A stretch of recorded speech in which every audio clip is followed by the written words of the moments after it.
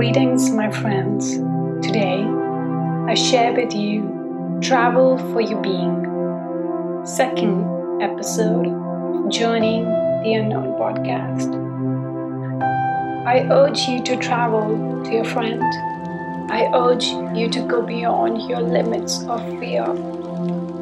There's a loving intoxication in gently stepping out of your comfort zone, just to sense the taste of your limits. Because, my dear friend, you were born limitless, limitless in your being, limitless in your essence. Explore, exuberate in the richness of this world. I ask you to travel alone, as only when you find the joyous company within, you uncover the deepest beauty that lies within you. Travel for yourself and for everyone else around you. Travel for your friends, family, and humanity. Learn, observe, create moments of gratitude, and then come back, share your stories with your friends and neighbors. Celebrate, as travel is the greatest teacher of all.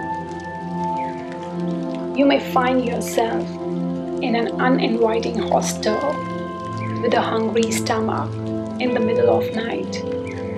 You may find yourself in a land where no being speaks your language and your fear takes over. You may find yourself heartbroken, hand-broken, and you long for home and familiarity. In these moments, my dear friend, I urge you to be patient, for these moments are teaching you to push for growth.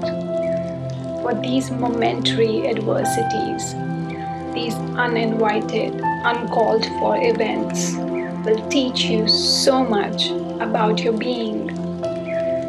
You'll learn to harvest truest compassion, surfacing up from within. You will learn your heart's essence. You will know yourself in a way you never did. You'll find meaning in things that you blindly dismissed. You'll learn to find a gentle solace in these adversities. You'll figure new ways to comfort yourself and create spaces in your heart for things that you despised earlier. And when these moments are over, you'll find true beauty in everything around, including yourself. You'll stand in awe, witnessing a sunset from the top of a mountain. You'll stand still among the chaos of crowds and markets. You'll observe and stand in the awe of what a beauty our world presents in every day and every moment. How we all are moving in a unison as one entity in a rhythmic pattern. For when you travel, you'll understand how the smallest things can bring the greatest joys. It's like having a bad day and greeted with an unannounced laughter. It's the little joy of hot shower after a long train ride and clean sheets after sleeping in dorms for weeks. You'll tune yourself to stories of men, women, children you meet on these journeys. You listen in awe and you listen with the intent of listening. You'll wonder about their lands, their cultures, and the languages they speak.